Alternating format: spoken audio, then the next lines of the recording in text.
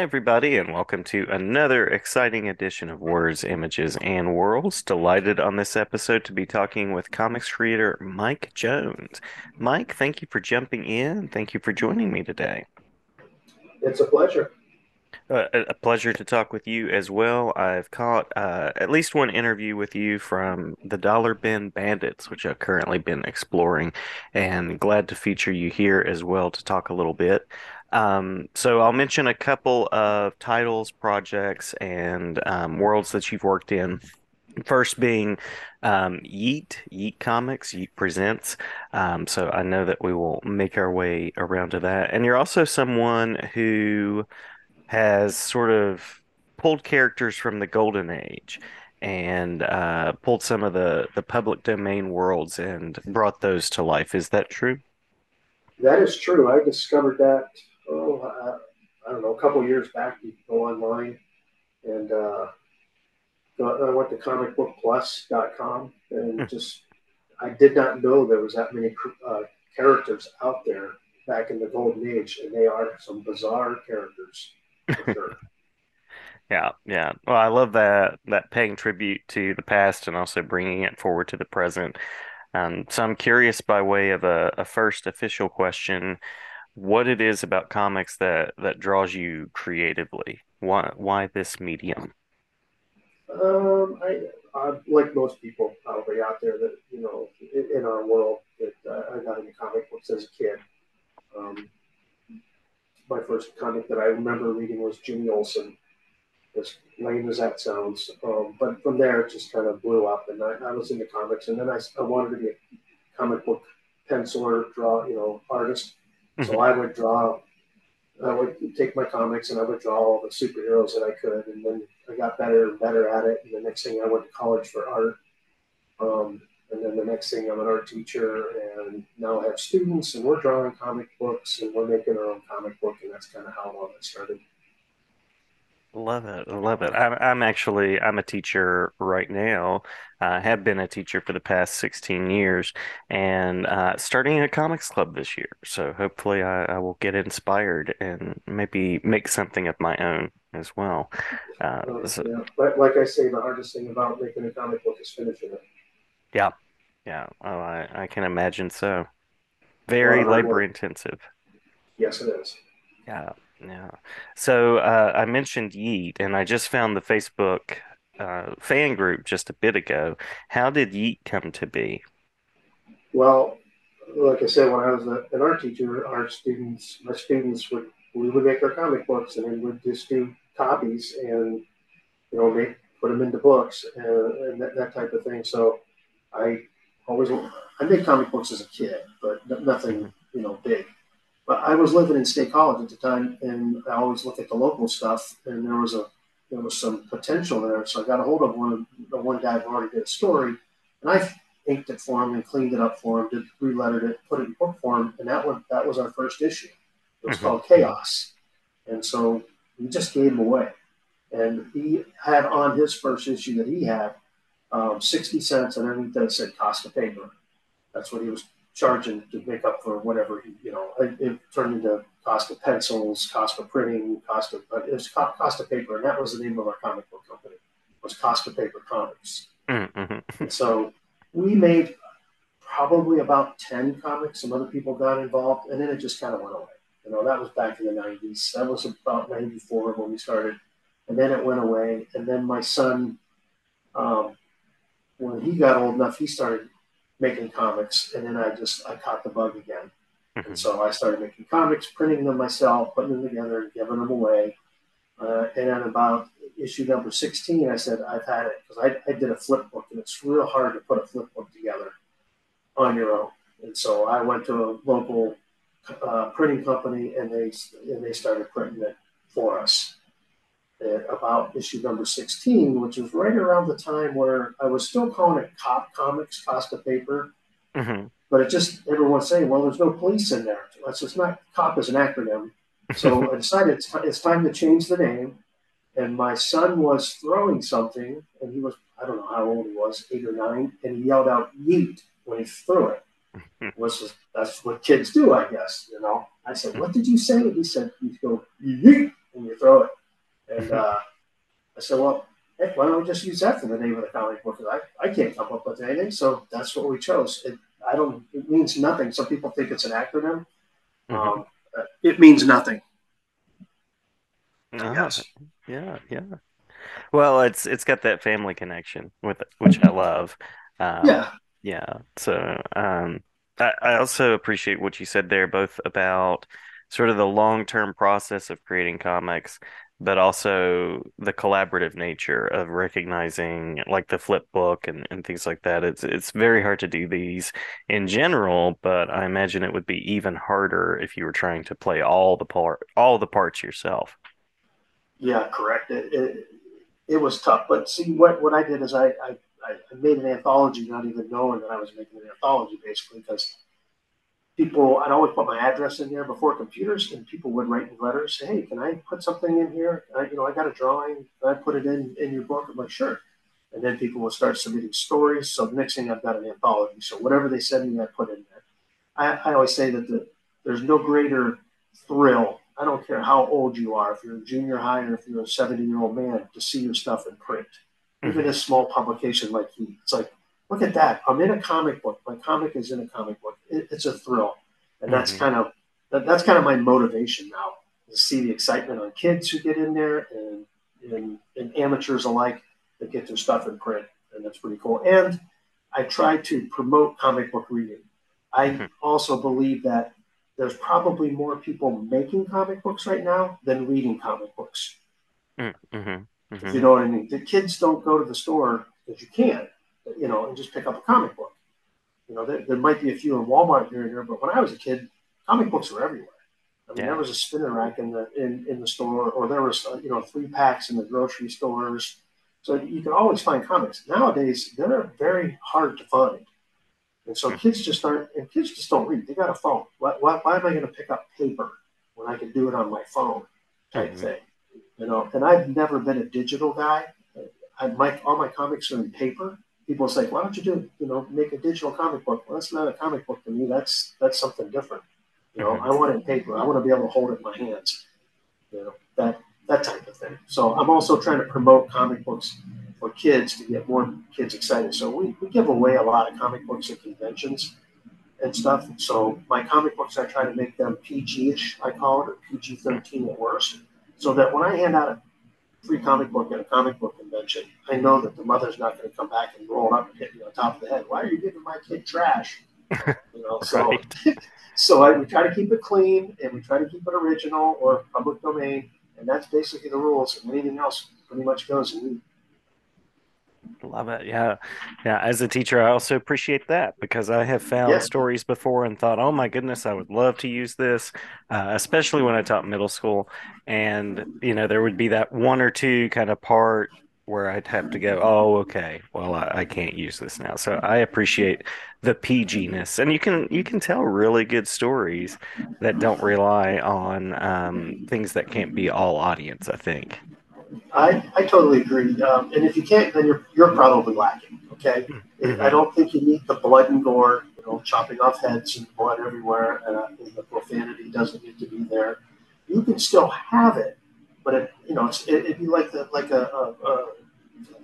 who's the guy I'm looking at for in the movies, who did the birds and Oh, Hitchcock. Yeah. Yeah. yeah, like a Hitchcock movie. You really never saw anybody get, no one got stabbed or killed or stuff like that, but you got frightened from it because he was a good storyteller and did it Hmm. properly. I think you can still do that in comic books.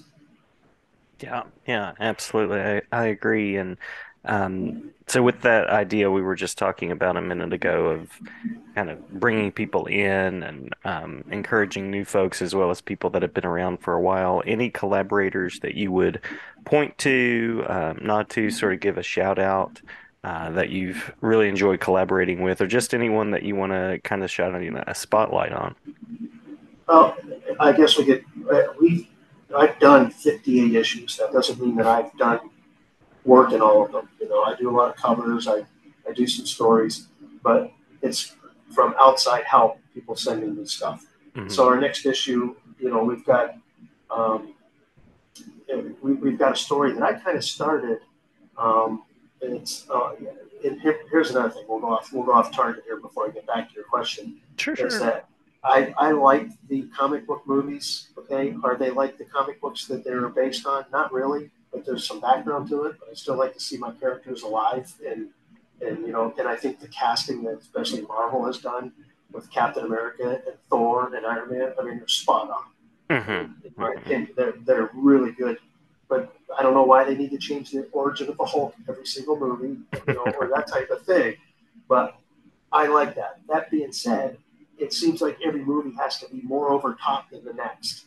Hmm. Where it's just so fantastic. Like the one Avengers movie, the sky opens up over Manhattan and giant flying centipedes came in with millions of flying guys with guns, millions, right? And Yeah. Black Widow, Captain America, and Hawkeye are taking them on. Like, really? and defeat millions. It's like over the top. So I, Hmm. I created a team in Chicago in 1939. They don't have superpowers, you know. So, anyways, this next issue coming up, number 59, Mark Wyerdick, Wyrosdick. Can't pronounce his last name, but Hmm. he took one of the characters and he's kind of doing a spin-off with my characters. And everyone's like, why are you letting them take the characters? They're really not my characters, if you want to do something with them, go for it. So that's going to be in the next issue, and I think he's really doing a good job. It's kind of like exactly what my vision was going forward. But so he's been a big contributor. Eddie Morgan from Ireland is going to be in our next issue. And then Ken Clark, who's been with us for a long time, is a great artist. He'll be Hmm. in our next one.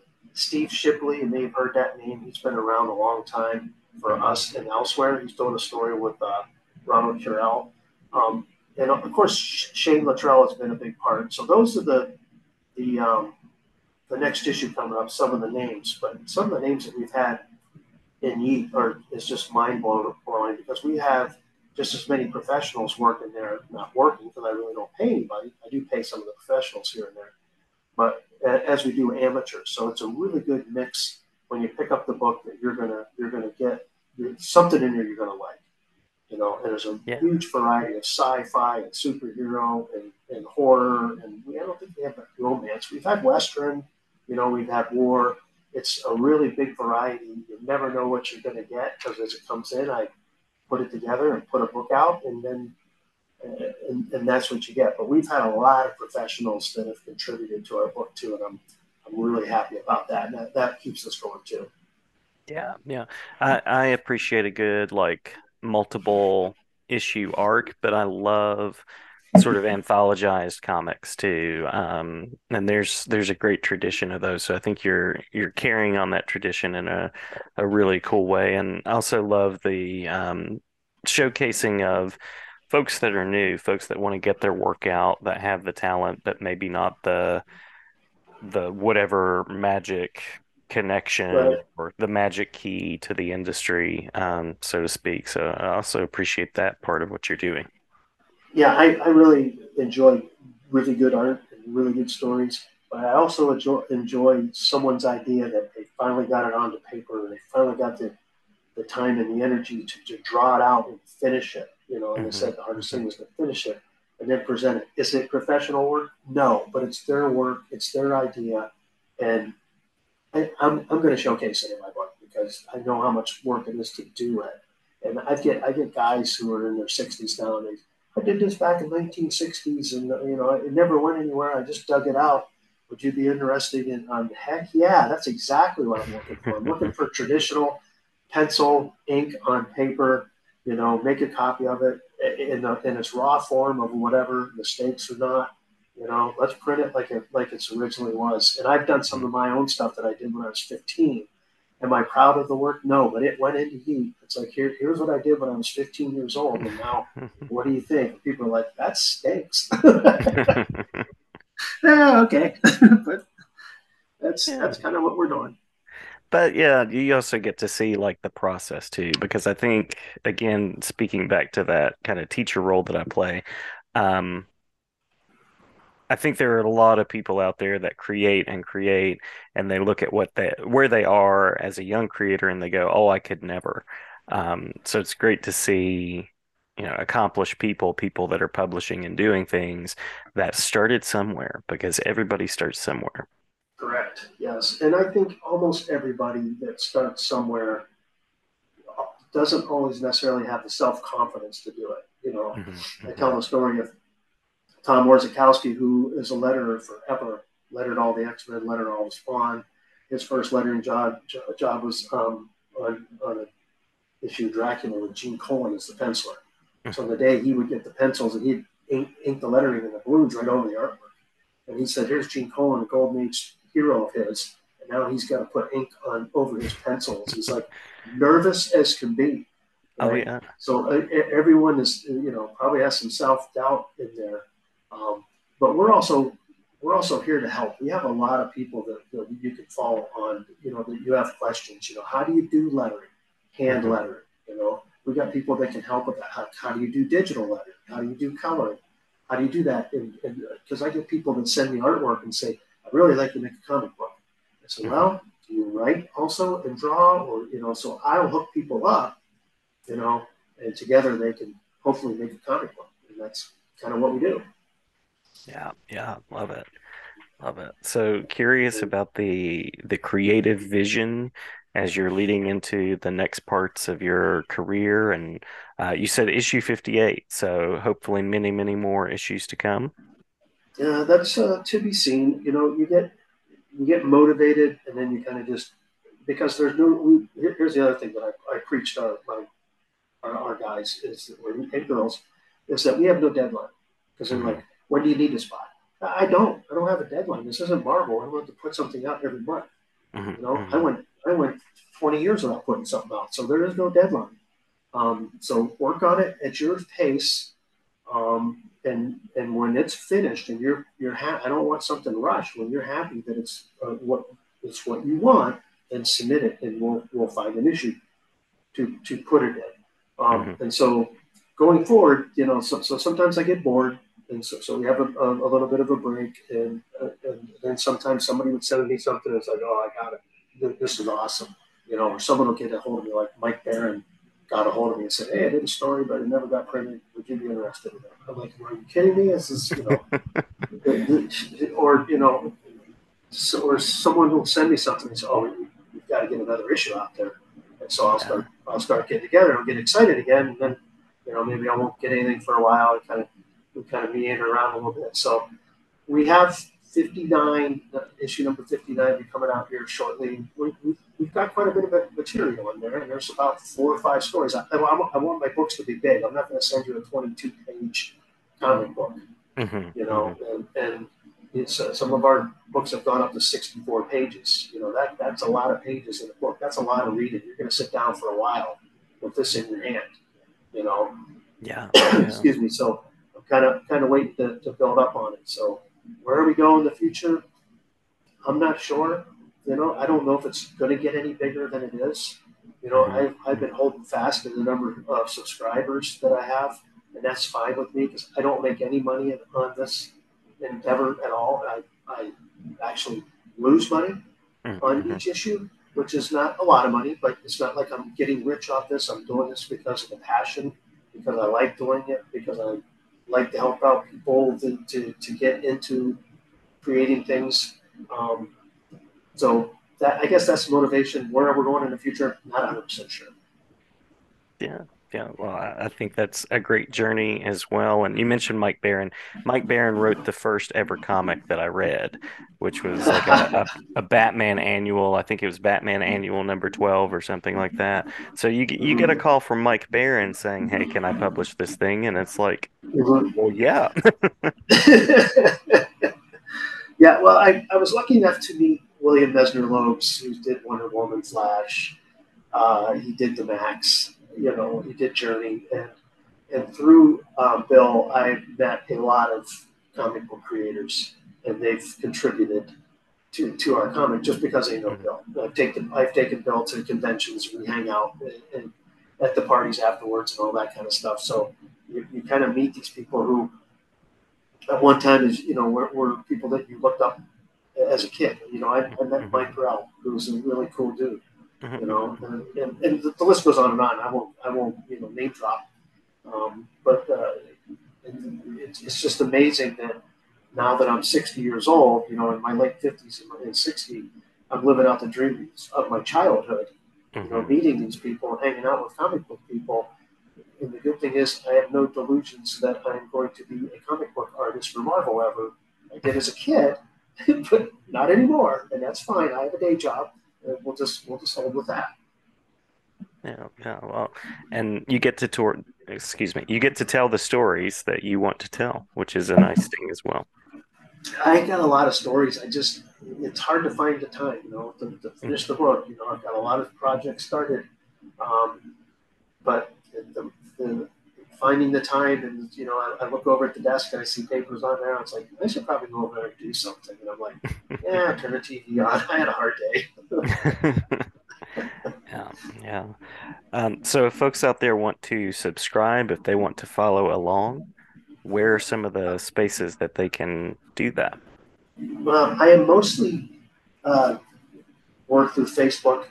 We have Yeet Presents is on there, and also Fans of Yeet Presents. Hmm. Fans of Hmm. Yeet Presents is basically our kind of where everybody meets and greets, and you can put stuff on there, and that's kind of our go-to place. We also Hmm. have a YouTube channel, Yeet Presents on YouTube.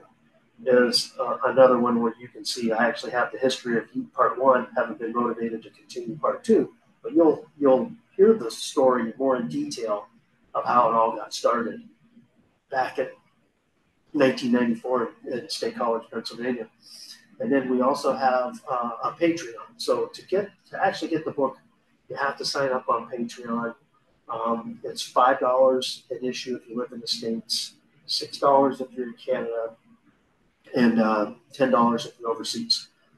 So you only pay when you get the book.